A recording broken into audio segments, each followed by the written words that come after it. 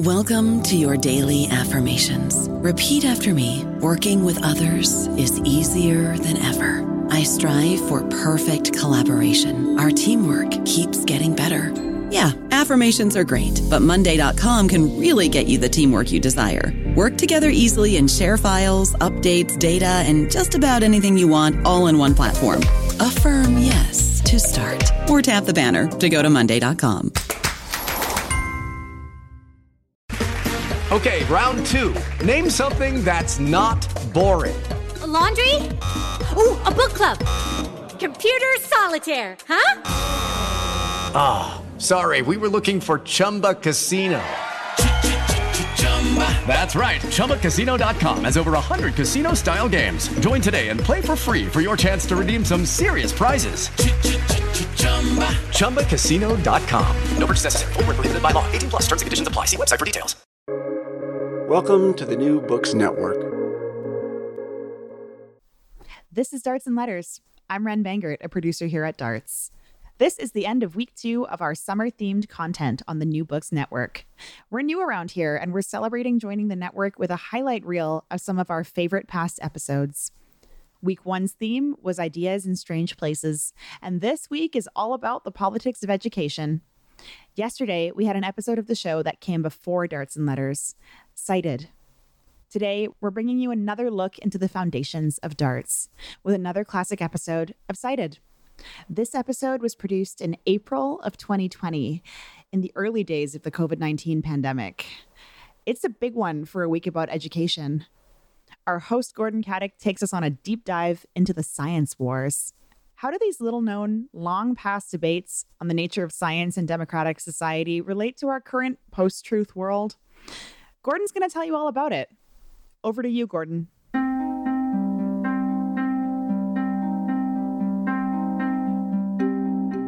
They saw themselves as generals in the science wars. And of course, they had forgotten about the Trojan War.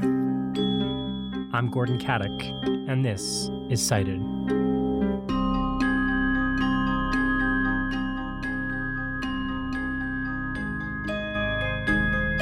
I'm Sam Fenn, and I am talking to you, Gordon, from the office/baby room in my house because there's a global pandemic and it's dangerous to be outside. I am talking to you from my closet with its doors pulled off and a blanket nailed to the back wall. So I've created a little studio in my bedroom here. And I think it's working okay. Do I sound okay? You sound fine.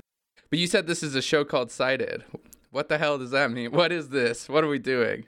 It's been a minute, right? I mean, maybe we should reintroduce ourselves. So, like I said, I'm Gordon Caddick. I have been hosting this show with Sam and created the show with Sam, 3-4 years ago now?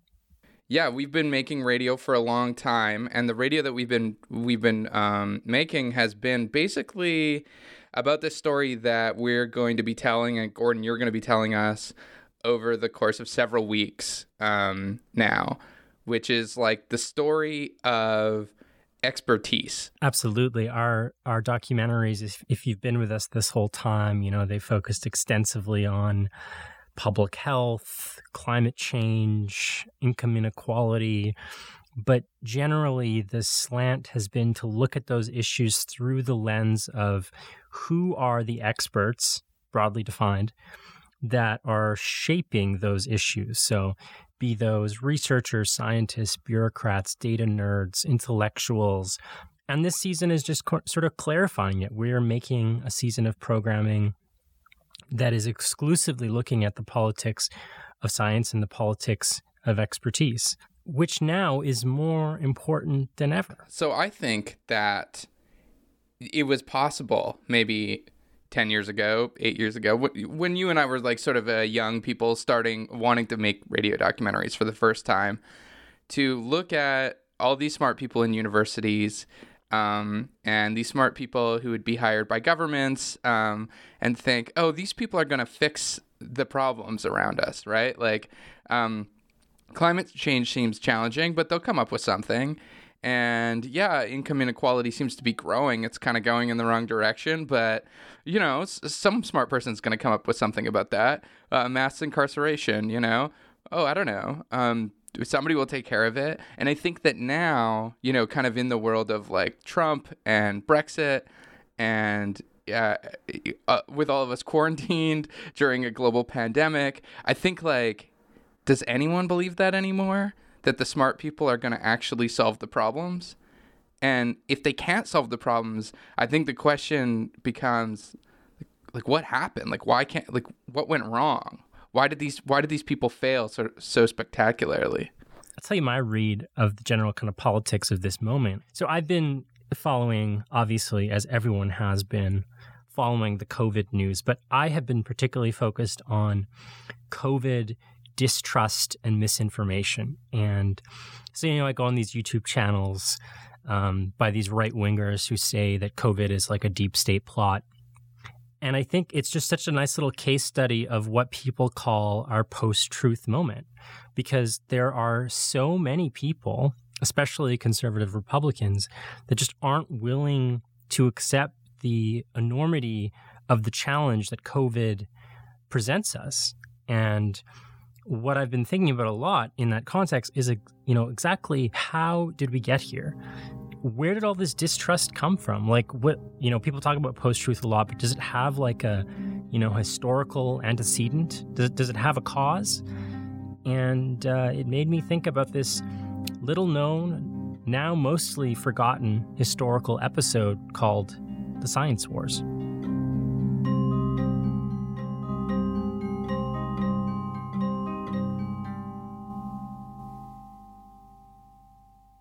It happened in the early 90s.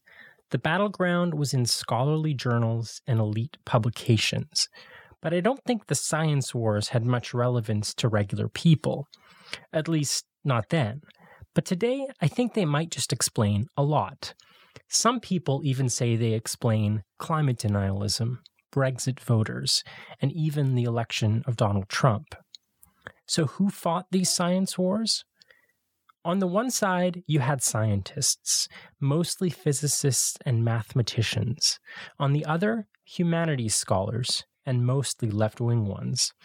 These scholars were criticizing science. Now, that might confuse you. You might think, wait, isn't it usually the right who criticizes science?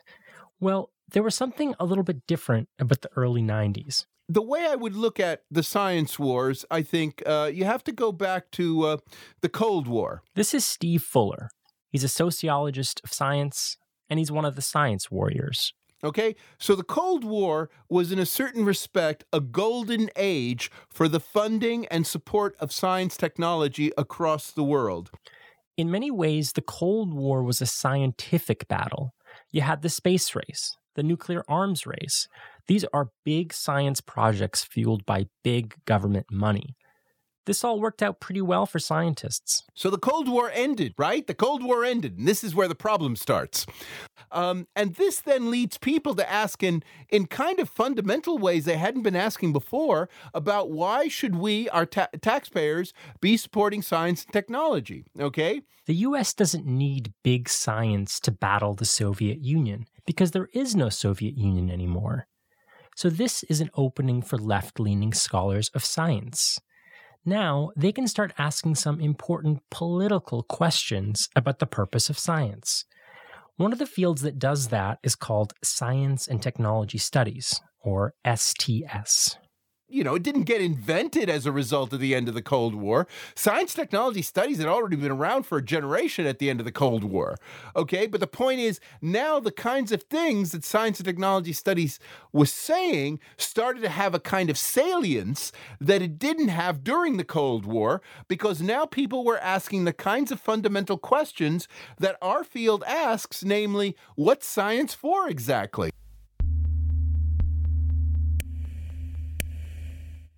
Science and technology studies is not just about explaining scientific methodologies or formulas. No, it asks much bigger questions. Like, what should science do? How is it organized? Who does it serve? You see, this is where the skepticism begins. And science and technology studies as a field, in a way, was the discipline that actually studied this stuff, right? So in other words, it didn't come into the study of science assuming that science and technology was wonderful. It assumed that it was just an ordinary kind of work that did ordinary kinds of things, and so therefore, in order for it to be justified in a larger society, it had to make additional arguments.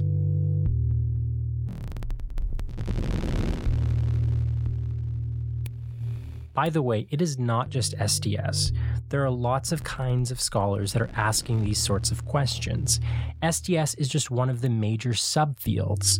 So for the sake of being more representative, I'm going to use a different term. I'm going to say science studies. I've read a fair amount of this work, and it's made me look at science in a new way. I've learned that science has a kind of groupthink. It's a collective enterprise that organizes itself in a very particular way, in scientific paradigms. And within those paradigms, there's a lot that troubled me, a lot that should trouble you. If you read about the history of science, you'll read of eugenics, of scientific racism. You'll read of medical experiments on prisoners, slaves, and indigenous communities. You'll read of psychologists who called women hysterical, and of biologists who called LGBTQ people abnormal. Scientists have this self-conception that they serve the search for truth, and truth above all else.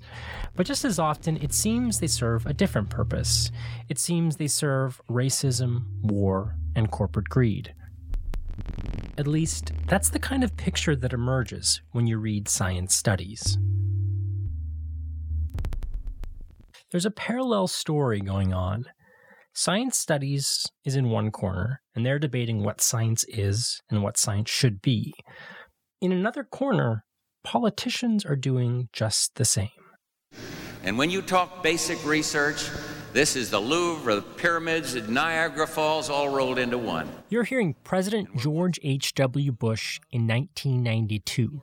He's on the campaign trail, and he's giving a speech supporting the superconducting super collider project. This is sort of like that Large Hadron Collider. You know that thing in Switzerland? They found the Higgs boson there. Well, decades earlier, they were building a super collider in Texas. And in true Texas fashion, this project was a lot bigger. And where once we reached for the moon above to explore new frontiers of our universe, soon we'll begin to tunnel below to learn about the fundamental question of science, how our universe began. And I will fight hard and continue to fight hard for the super collider and call everybody necessary to get them to do what is right by science and technology. This is a monumental project. The Department of Energy had been planning it since the 80s, and they've already spent about $2 billion on it. But the new Democratic Congress, they were debating whether to cut the funding before the super collider was even complete. This is the House floor, 1992. And I said to the President's scientific advisor and to this long list of scientists, I said, excite us about the super collider. Excite us about this. I asked him, what do you hope it'll do? He couldn't tell me. Well, what might it do? He couldn't tell me. They couldn't define what they hope. He said it's pure science. It's pure science. We'll just discover things. This was an era of austerity, an era defined by Bill Clinton and the centrist Democrats. Here on the House floor, they're deciding if they want to keep funding the super collider. This project is all about money. In the final analysis, we're talking about $10 billion that we don't have, and we shouldn't be spending it on a project that we don't need. This is your first real test. Are we going to vote to cut spending? Yes or no? Tonight is the first real test, and I'll be curious to see how we do.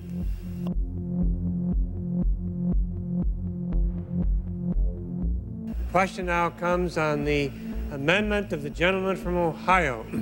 Those in favor will say yea. Those opposed will say no. In the opinion of the chair, the noes have it.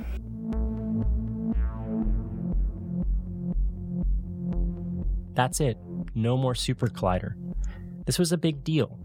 Imagine if you're a scientist. You start this huge project, this super collider investigating the nature of our universe. You spend years on it, and then it's just canceled right out from under you. Now, science and technology studies thinking, at least the kind of thinking that science and technology studies people do, was in fact implicated in that congressional decision. And this is one of the things, especially that got the physicists really riled up about this. Steve Fuller says that scientists were looking for people to blame. So science studies became one of their targets. And this is when the science wars began. Physicists thought that these left-wing scholars were part of the problem because they bred public distrust of science. But here's the funny thing. Science studies didn't have a whole lot to do with the super collider. Most of the arguments in Congress were pretty conventional small government austerity arguments. Science studies was totally scapegoated. Still, Steve Fuller says that scientists wanted somebody to blame. And when they found science studies, they thought it was a threat. So they went on the attack. There was a flurry of articles about science studies right after the super collider. So this obscure academic discipline, briefly, it goes mainstream. And the most full frontal, prominent attack on science studies was this polemical book called Higher Superstition, The Academic Left and Its Quarrels with Science. It was written by Paul Gross and Norman Levitt, a biologist and a mathematician.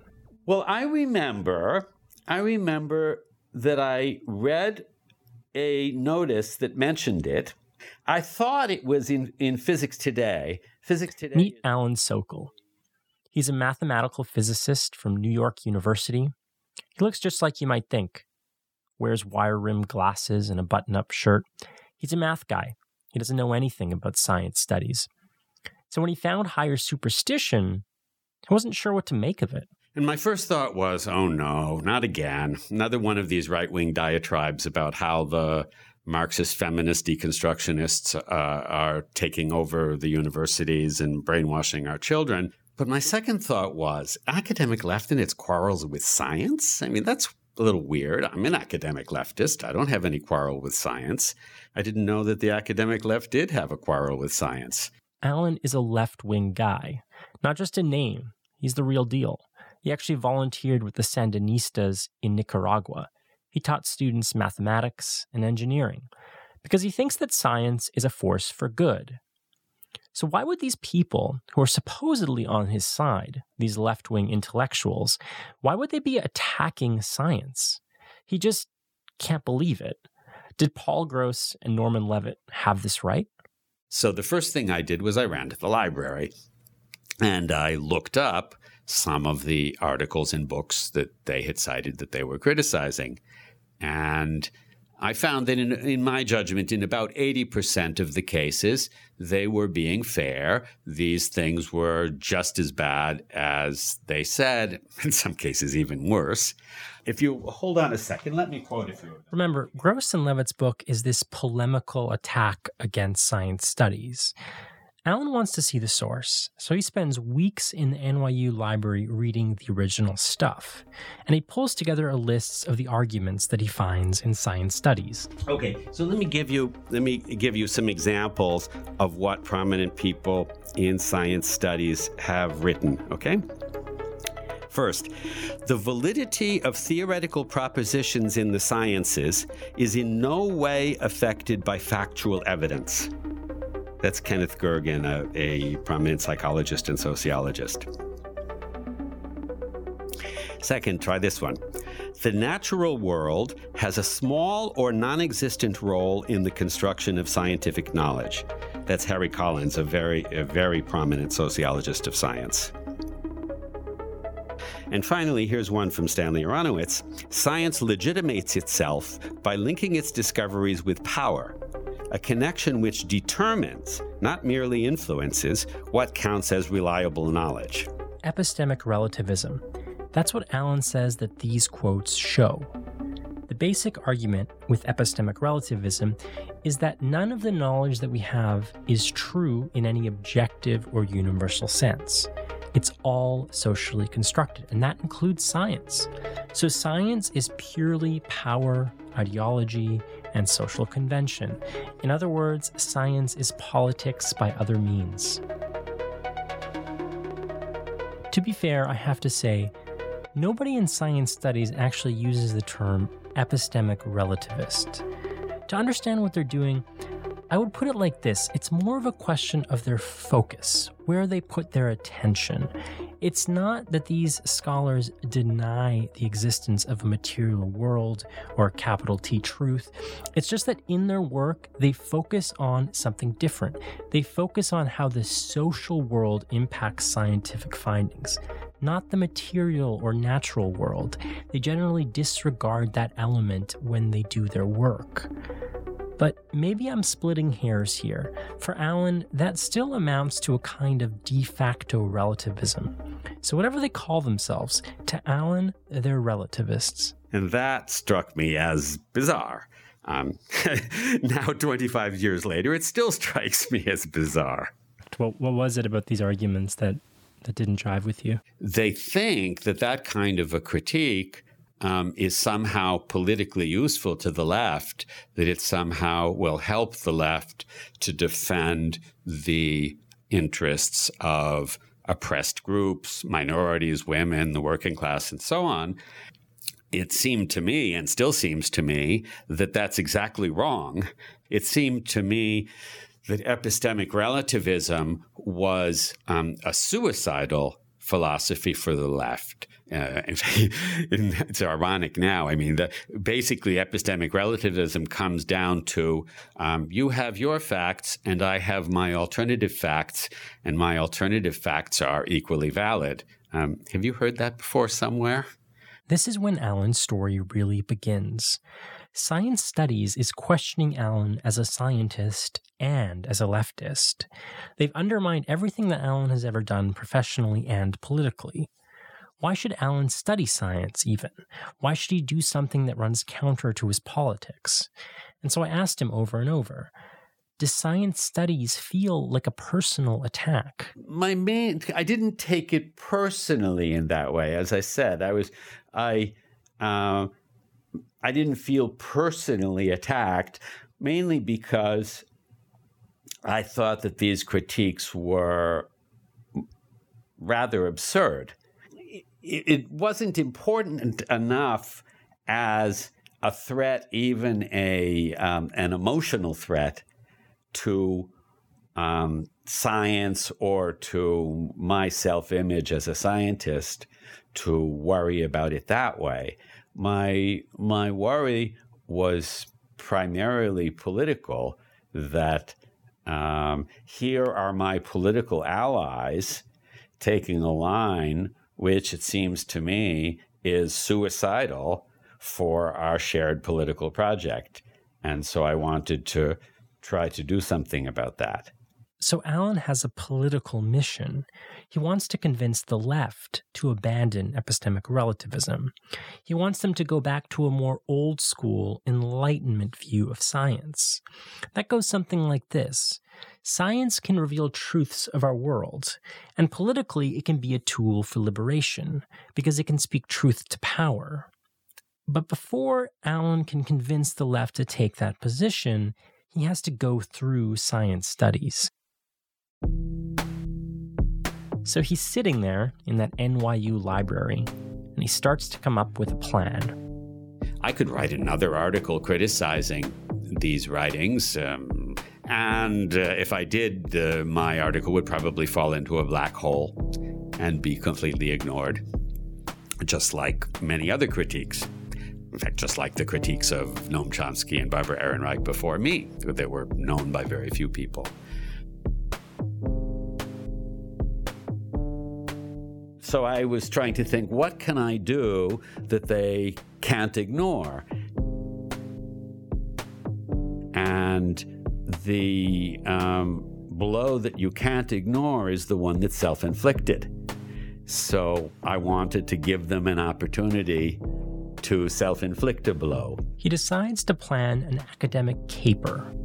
You know, like a con, a swindle, or a hoax. Instead of writing an article criticizing these people, why don't I write an article praising these people? Here's his plan.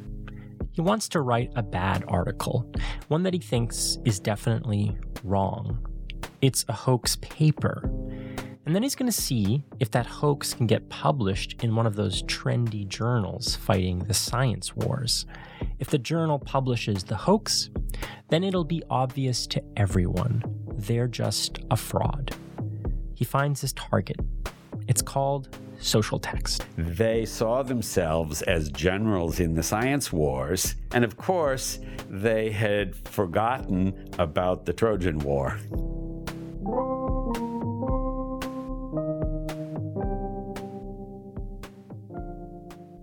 Alan also tells me that another reason why he picked Social Text is because they, quote, flirt with postmodernism, particularly the rock star French intellectuals, Foucault, Derrida, Lacan, Latour.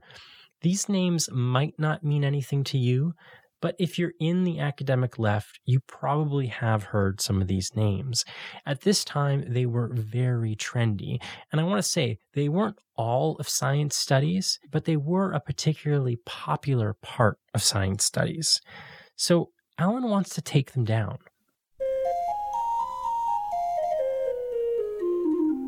And so I constructed the article. It's like I put down on the page the worst quotations that I wanted to quote and, of course, praise. And then I invented a nonsense argument connecting them all together. So after the introduction, I softened the reader up with a little bit of Niels Bohr and Werner Heisenberg about quantum mechanics.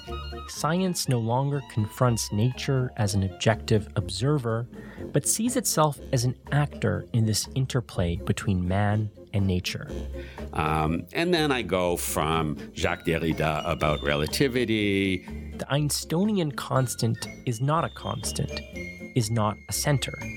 It is the very concept of variability. It is, finally, the concept of the game. To Jacques Lacan about topology and the human psyche. You can perhaps see that the sphere, the old symbol for totality, is unsuitable. It explains many things about the structure of mental disease. And then, of course, to come out in the end with the conclusion that the theory of quantum gravity provides profound support for the progressive political project. Which is, of course, ridiculous, first of all, because we don't have a theory of quantum gravity. That's the big open question in fundamental physics and may remain so for quite a long time. And secondly, even if we did have a theory of quantum gravity, it would be a theory of the universe at sizes, well, roughly a billionth of a billionth of a billionth of a billionth of a centimeter. And that is unlikely to have practical implications for the other sciences. And political implications, I doubt it. Alan finishes his article. He calls it Transgressing the Boundaries Toward a Transformative Hermeneutics of Quantum Gravity. I'm Gordon Katic, and you're listening to Cited. After the break, Alan submits his paper to Social Text.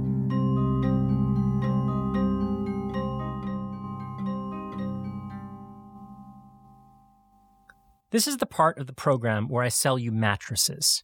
But I just don't want to do that to you. So I'm not going to. There won't be any ads, at least for now. The only thing I ask of you is that you do me the occasional favor. Really, it's the least you could do. We make this for you. It takes months. We don't charge you. We don't even play ads. So do me this solid. Today, I want you to send Cited to a friend that actually might like it. Maybe you've got a nerdy coworker or you've got a classmate who's really into the politics of science. I know there's someone in your life who'd want to listen to Cited. So hit the little share button on your phone and start writing an email or a Facebook message to them. I'll wait. Okay, are you done yet? Maybe not. Maybe you need a bit more time. So why don't you just save that email as a draft or something and do it after you listen to this episode. But don't forget, if you do this for me, and if your friend gives it a listen, maybe I'll send you a little something. Take a screen grab of your phone and that message, email it to info@citedmedia.ca, and the first 3 people that do that, maybe I'll give you a little bit of swag. Okay, back to our regular scheduled programming.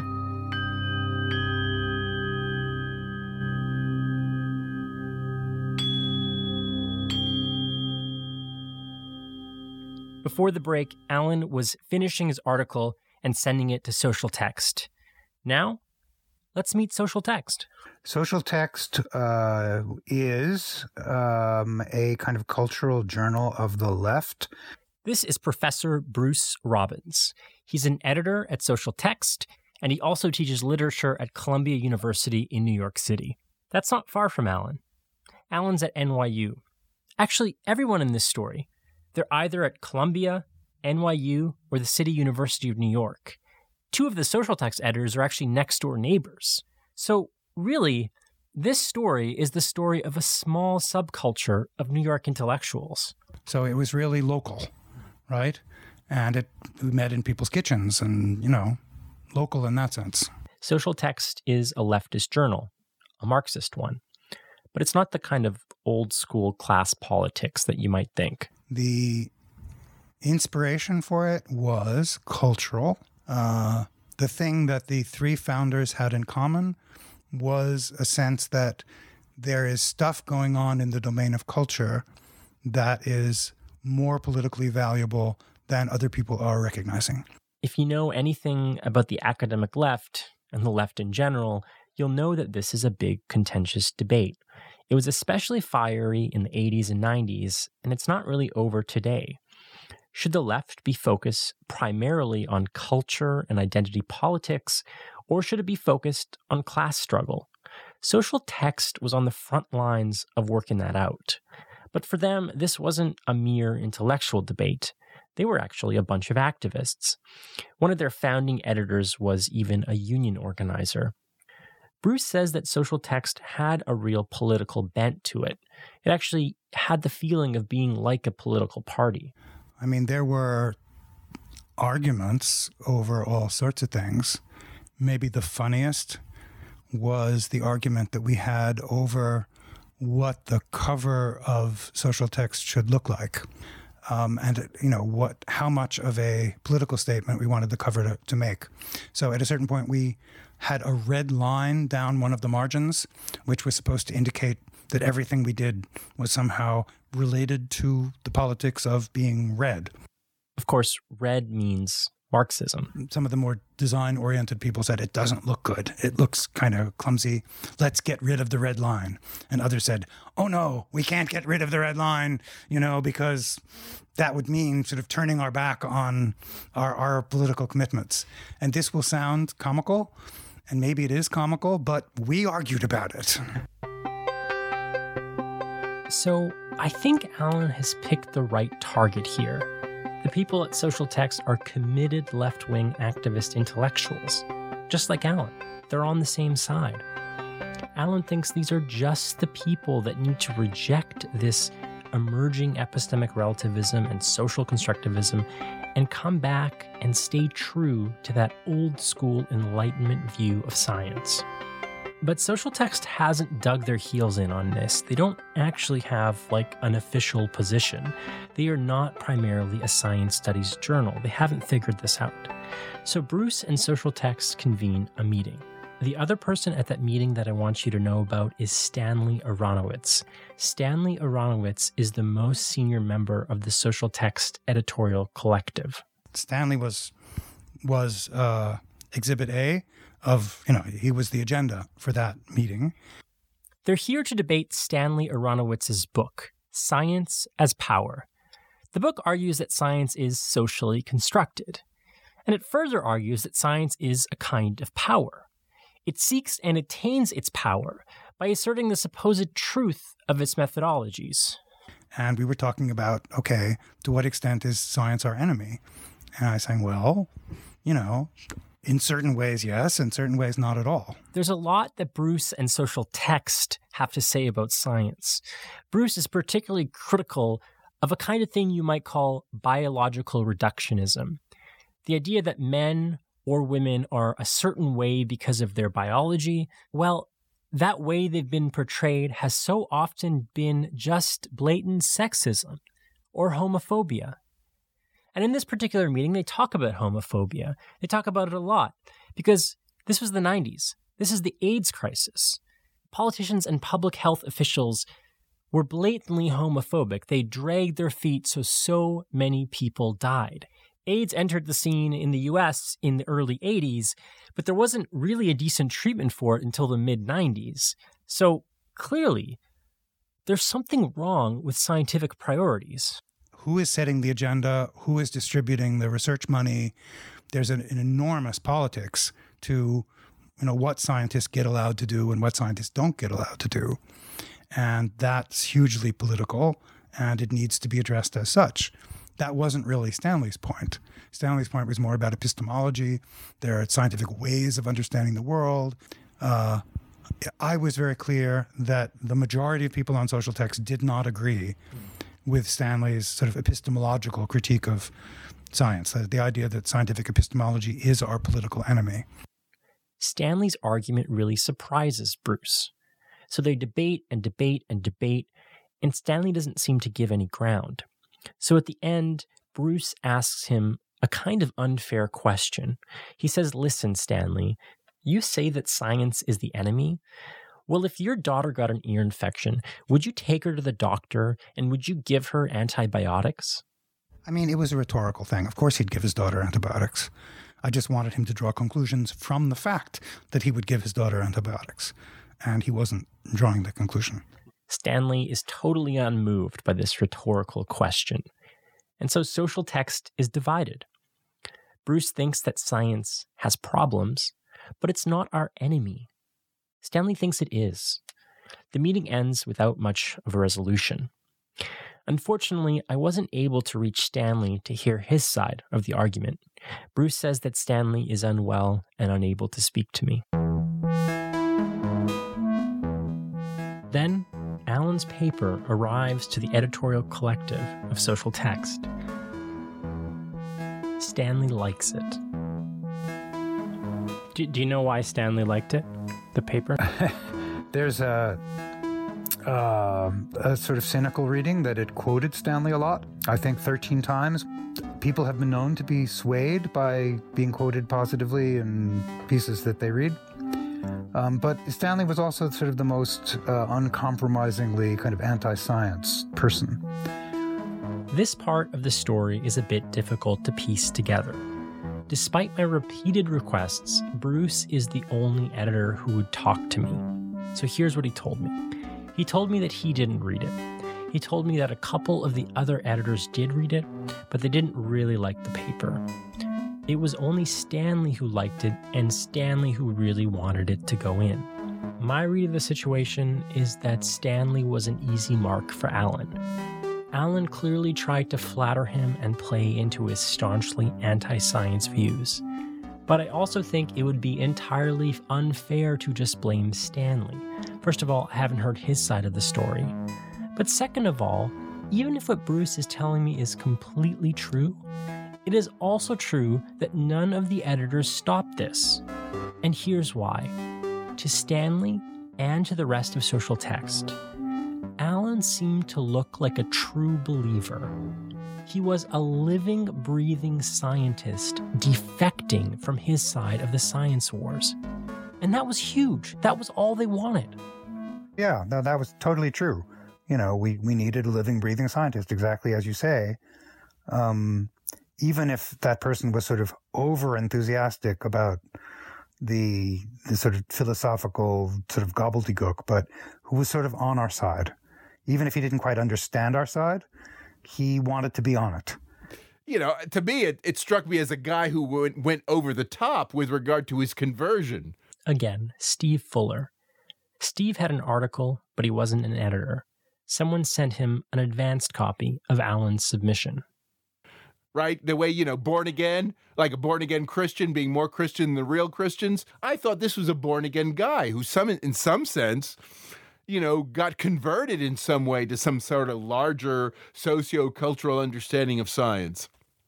So I treated the Sokal thing as a bit different. I didn't think it was a big deal, to be perfectly honest. I thought it was interesting in a way. It was kind of curious.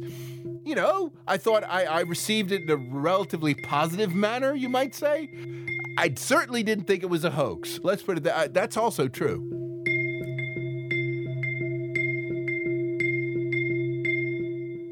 And so, Social Text accepts Alan's article.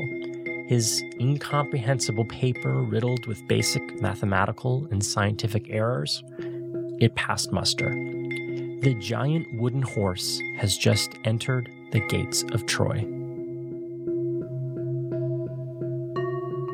But after an academic article is accepted, it might take months or even years before that article is published. So, if Alan runs out there and says what he did, Social Text might actually pull the article before it hits the printers. So Alan has to keep this a secret. But that's hard to do because, like I said, this is very local. One of the editors works just down the street from Alan. I had to find some excuses to avoid all of his kind invitations to have lunch together because, it's one thing to write a parody article and dissemble in emails. It's another thing to dissemble over lunch. You have to be a good actor, and I'm not. Alan manages to escape the lunch, but he still can't stop talking about his little caper. He brags about it. Well, I almost gave it all away, but it wasn't mostly my doing. As I say, it was mostly, friends of friends of friends. The circle gradually widens. If I have 10 friends and they each have 10 friends and they each have 10 friends, the circle gets really big really fast. That's how exponential growth works. Exponential growth. That's the mathematical excuse Alan gives for his own blunders. Clearly, he's a math professor at heart, not a con man. So eventually, some news does get out, and that's when Alan gets a call from a journalist named David Glenn. David's from an academic magazine called Lingua Franca. And so I played dumb to this journalist, and I said, "Oh, so you want, you're interviewing the authors of the upcoming Social Text issue?" And he said, "Yes, but I think in your case it might be a bit more delicate." I said, "Oh." I said to myself, "What's going on here?"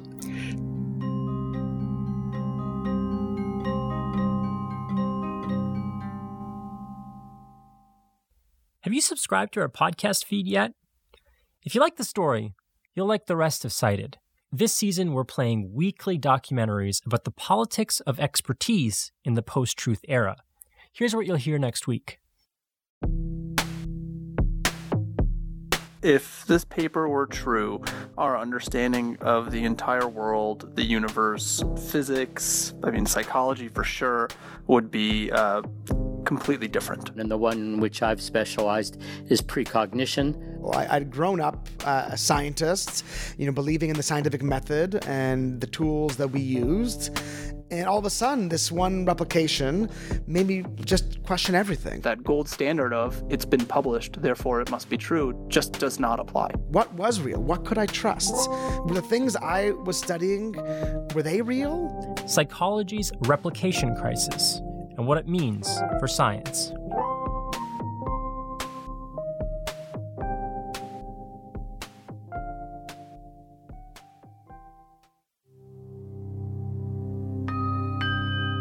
Before the break, you heard journalist David Glenn call Alan.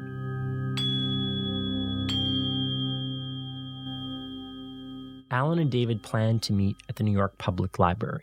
And I basically resolved that I would play dumb for 5 minutes. And if after that he said, I think your article is a hoax, I would say, "You're absolutely right. Congratulations."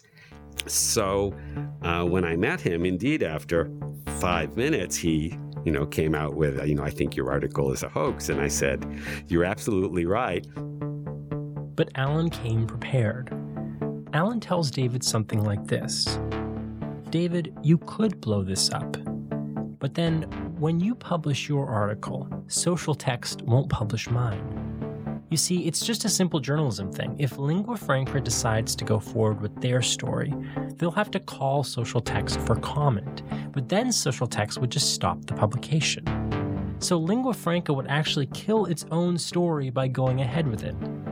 So Alan says, David, maybe there's another way. Let's walk the 3 blocks to the Lingua Franca offices and talk to your editors. They leave the library and they head over to the magazine offices. Then Alan gives them a different article. This article is not a hoax. It's a reveal.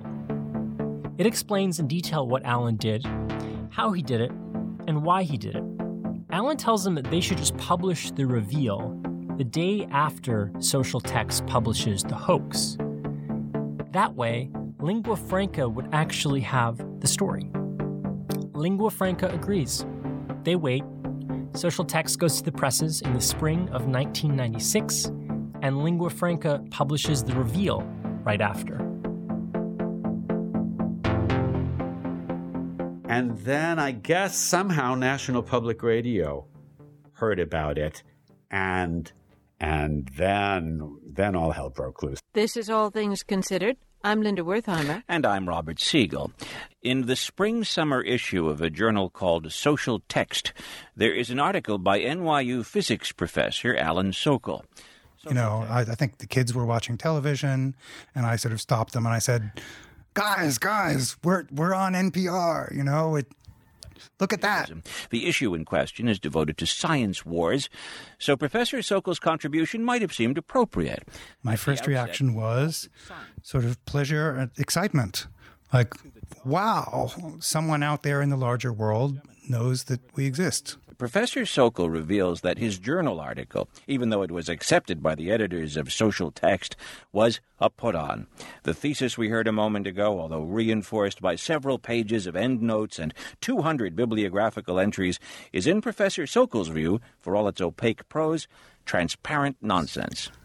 I mean, the pain did not pervade me until later. But then the pain lasted for a very long time, because we, of course, became the sort of byword for stupidity. Nearly every major newspaper writes articles mocking Social Text. A physics prof drops a bomb on the faux left, says the Los Angeles Times. Hokum for highbrows, reads the Boston Globe headline, and from the New York Post, when pretension reigns supreme. It is a veritable media pylon.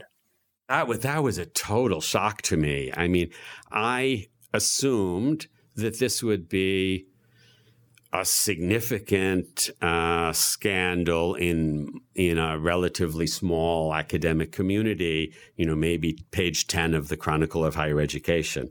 I had no idea that it would be on the front page of the New York Times. I mean, admittedly on a slow news day, but still, I had no idea. Why do you think it struck a chord? Well, I guess I would say there are good reasons and bad reasons, right?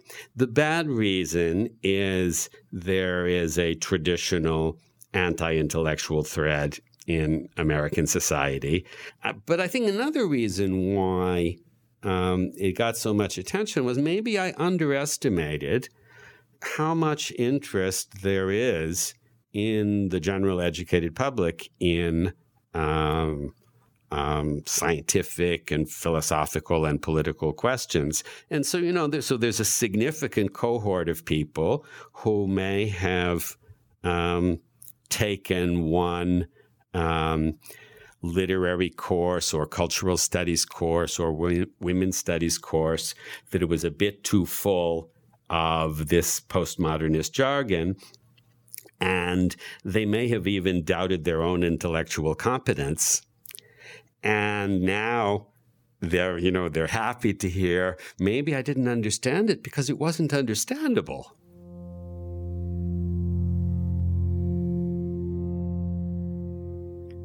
Alan thinks this is a classic Emperor Has No Clothes story. He thinks his hoax has revealed how little there is to this trendy brand of epistemic relativism. It's nothing more than intellectual posturing. But Bruce doesn't think that's fair. He tells me that he feels completely misrepresented by the media. I continue to think that at a certain philosophical level, they were not adequately representing our position.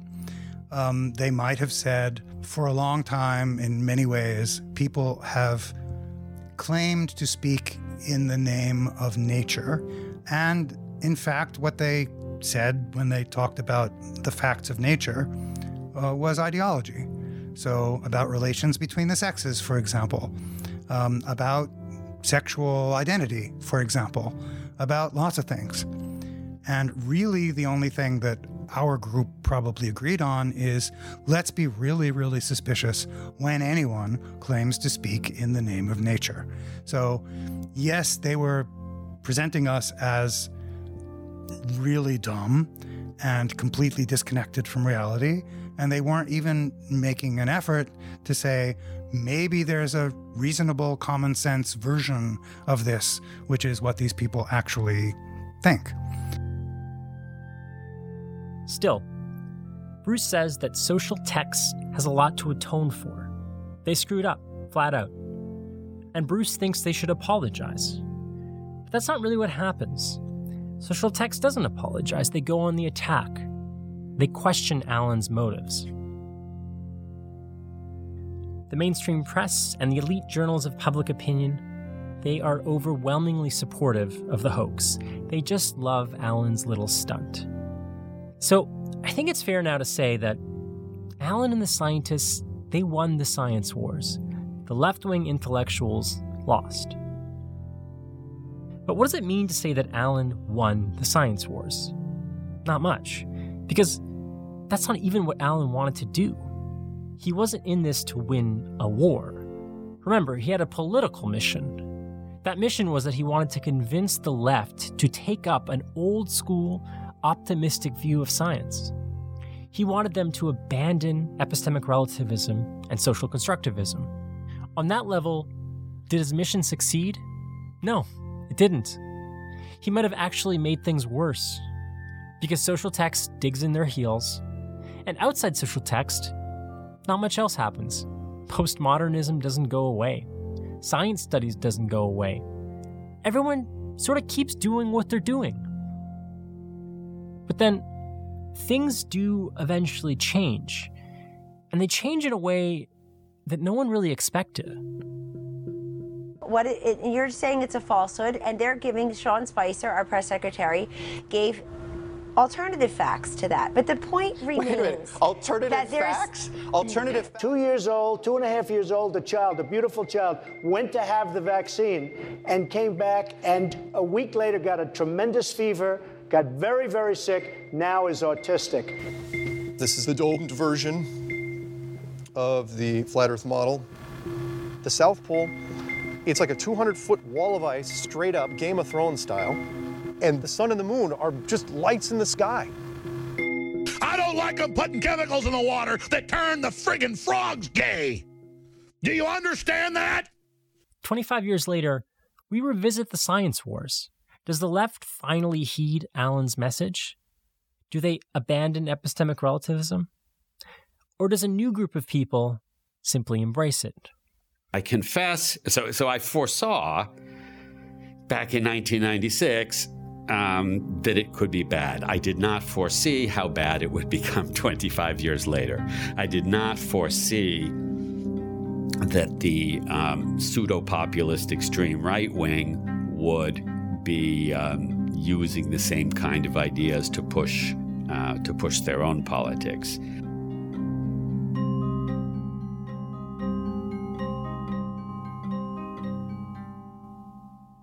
Here's our ad break again. No mattress ads yet, I promise, because I know you've held up your end of the bargain. You've sent our podcast to a friend, right? Wait, you haven't? Please, don't make me do this. The mattress that's changing the way Canadians sleep. I'm just kidding. I know you did, because you're not an ingrate. You helped me out. But you know what?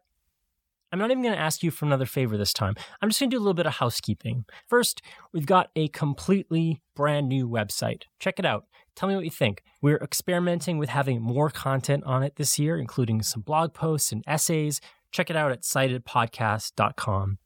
2, you can find us on Twitter if you're not already following us. It's at Cited Podcast. Plus, you can follow me at Gordon Katic. That's GORDONKATIC. Send me your hate tweets. I relish them.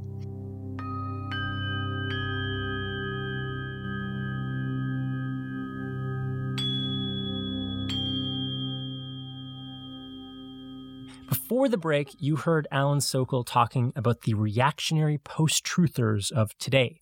Do the science wars of the 1990s have anything to do with the politics of today? They've served up hanging curveballs to the cultural right, who have proceeded, alas, to hit them out of the park. Alan is quoting Gross and Levitt, the authors of Higher Superstition. That's the book that inspired Alan. Now, in my book, I have to put a footnote. I apologize to non-American readers who may not share my and Levitt's fondness for baseball metaphors. But of course, that's exactly what some of these people who call themselves leftists have done. They've served up hanging curveballs, and not surprising that the right-wingers have hit them out of the park. I mean, I think it's true. I mean, so Gross, who you mentioned earlier, who, says that science and technology studies arguments could be mobilized by the right. Again, sociologist and science warrior Steve Fuller. Yes, it's happened. It's happened not just in this particular field, climate change, but with creationism, with alternative medicine, with everything. Of course. Yes, of course. Science studies has gone mainstream. You've heard these kinds of arguments before. Climate change is fake, but scientists can't question it because it would be career suicide. Vaccines are unsafe, but pharmaceutical companies hide the evidence because it's just not in their interest. Steve says that these are kinds of vulgar science studies arguments. And surprisingly, he's actually okay with his ideas being reappropriated by his political opponents. That shouldn't be an embarrassment. That should just be given. I mean, after all, right, chemistry gets you, it's almost the same chemistry that produced artificial fertilizers as produced, poison gas. Okay, you just have to change a couple of molecules. It's pretty much the same stuff. I mean, science is full of this stuff, right? Where anything that works can be used for good or for ill. And this includes STS. And we have to live with that insofar as we claim to be Democrats. There is no reason to think that as people get more and more educated and more informed, they are going to end up coming to some kind of consensus with what the elites in the past have already believed. There's just no reason to believe that. I should say, Steve's in the minority. Others in science studies are in fact worried how their tools may be leading to an anti-science slide. So they're starting to rethink things. There have been a few high-profile articles and countless panels on the subject, and they all ask this question. Did the left mess this up? Did science studies give us all this distrust of science? But Steve doesn't like these mea culpas. It's embarrassing. It's embarrassing. It's self-debasing. It's unnecessary. It really is unnecessary. Because look, the public, the general public, right? They are already on the STS ticket, okay? Look, all of these movements that I've just suggested to you, right? So we're talking about creationism, we're talking about alternative medicine, we're talking about climate change skepticism. All of these movements and many others are movements that actually have a lot of kind of basis in the non-scientific community, the lay community, you might say, right? In the grassroots of the population, you might say.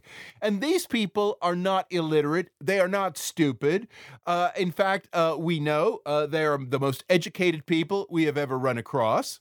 Okay, so all of this is true. And yet they are able to think for themselves, and they may have picked up some science and technology studies ideas along the way. And that's democracy for you. But I'm not sure if science studies really armed this anti-science thinking. Bruce tells me flat out, this is just bullshit. And I wonder if that's true. I wonder if this is science studies self-aggrandizing.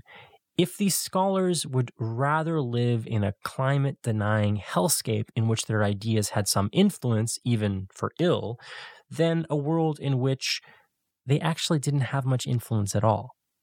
I actually don't. I don't agree. I think there's a different way to think about science technology studies people. I'm not talking about myself, but I'm talking about most of my colleagues. But I think most of my colleagues would prefer to see themselves as something like the smart kid sitting in the back of the room laughing at everybody.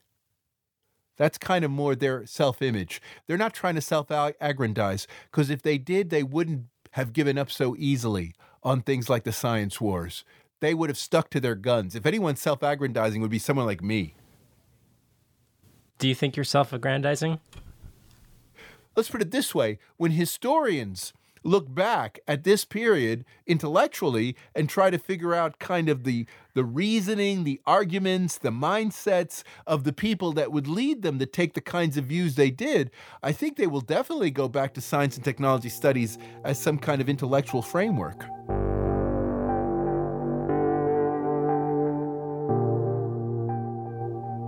I don't completely agree with Steve. I've looked high and low for right-wingers offering compelling science studies arguments. There are some, but there's really not much there. The best you will find is some vulgar version of a science studies argument. Basically, an anti-science conspiracy theory that would never pass muster in an academic journal. I just don't think it's fair to blame science studies for this. It would be like blaming Marx for Stalinist gulags. The links are just too tenuous. But I agree with him up to a point.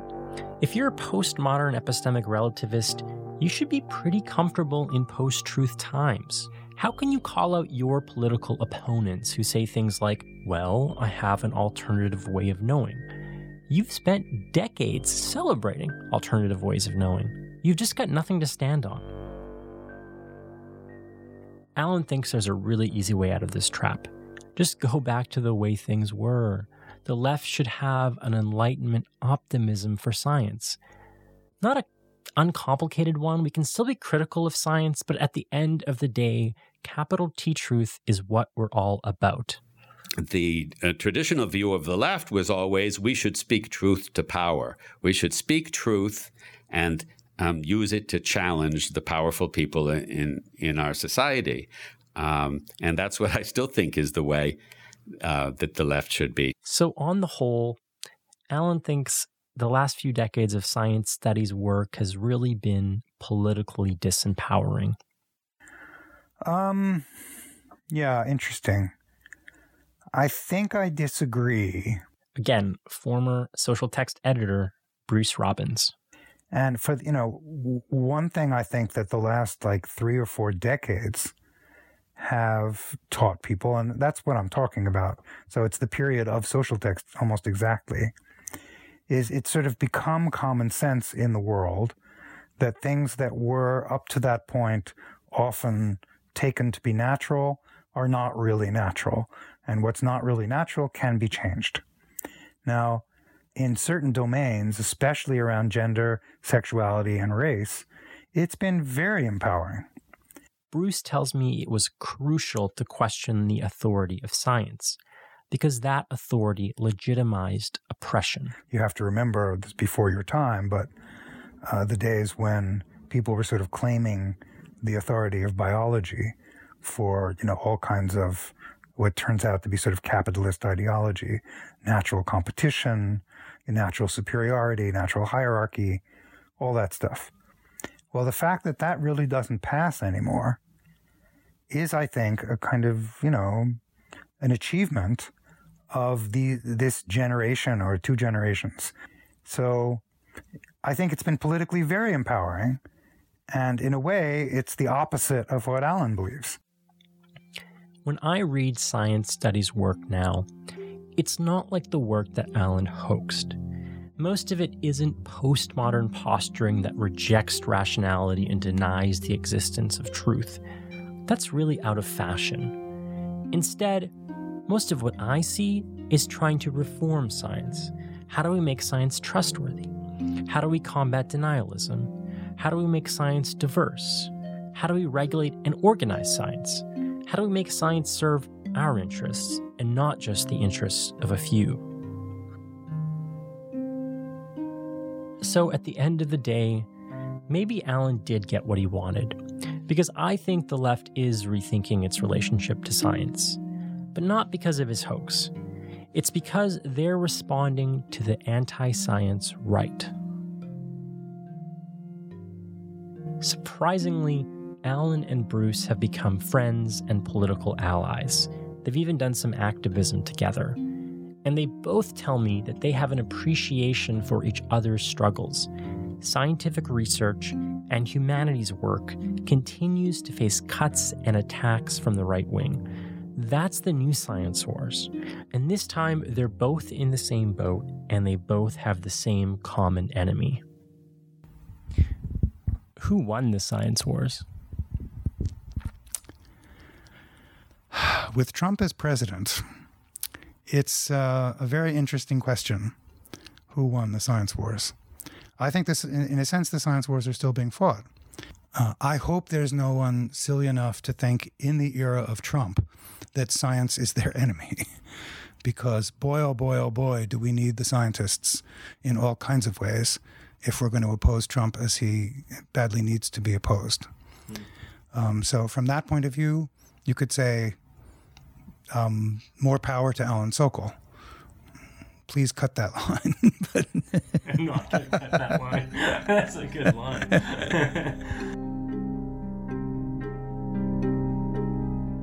This episode was produced by myself, Gordon Caddick, with editing from Sam Then, and further support from Polly Legier, Alex Kim, Adam Zindel, and David Tobias. Music by our composer, Mike Barber. Dakota Koop is our graphic designer, and David Tobias is our production manager. Cited's executive producers are myself, Gordon Caddick, and Sam Fenn. If you like what you heard, do us a favor. Give us a rating or review on iTunes or wherever you found this podcast. Cited is funded in part by the Social Sciences and Humanities Research Council. This episode was made possible with a grant to discuss public distrust of science. The project was advised by Dr. Dave Ng at the University of British Columbia, with further research advising from Professors Alan Richardson and Heather Douglas. Cited is usually produced out of the Center for Ethics at the University of Toronto, today out of my bedroom because of this global pandemic. But both of those places are on the traditional land of the Mississaugas of the Credit, the Anishinaabe, the Chippewa, the Haudenosaunee, and the Wendat peoples. We're also produced out of Vancouver, in particular at the Michael Smith Laboratories at the University of British Columbia. That's on the unceded territories of the Musqueam, Squamish, and Tsleil-Waututh peoples. Thanks for listening. Tune in next week.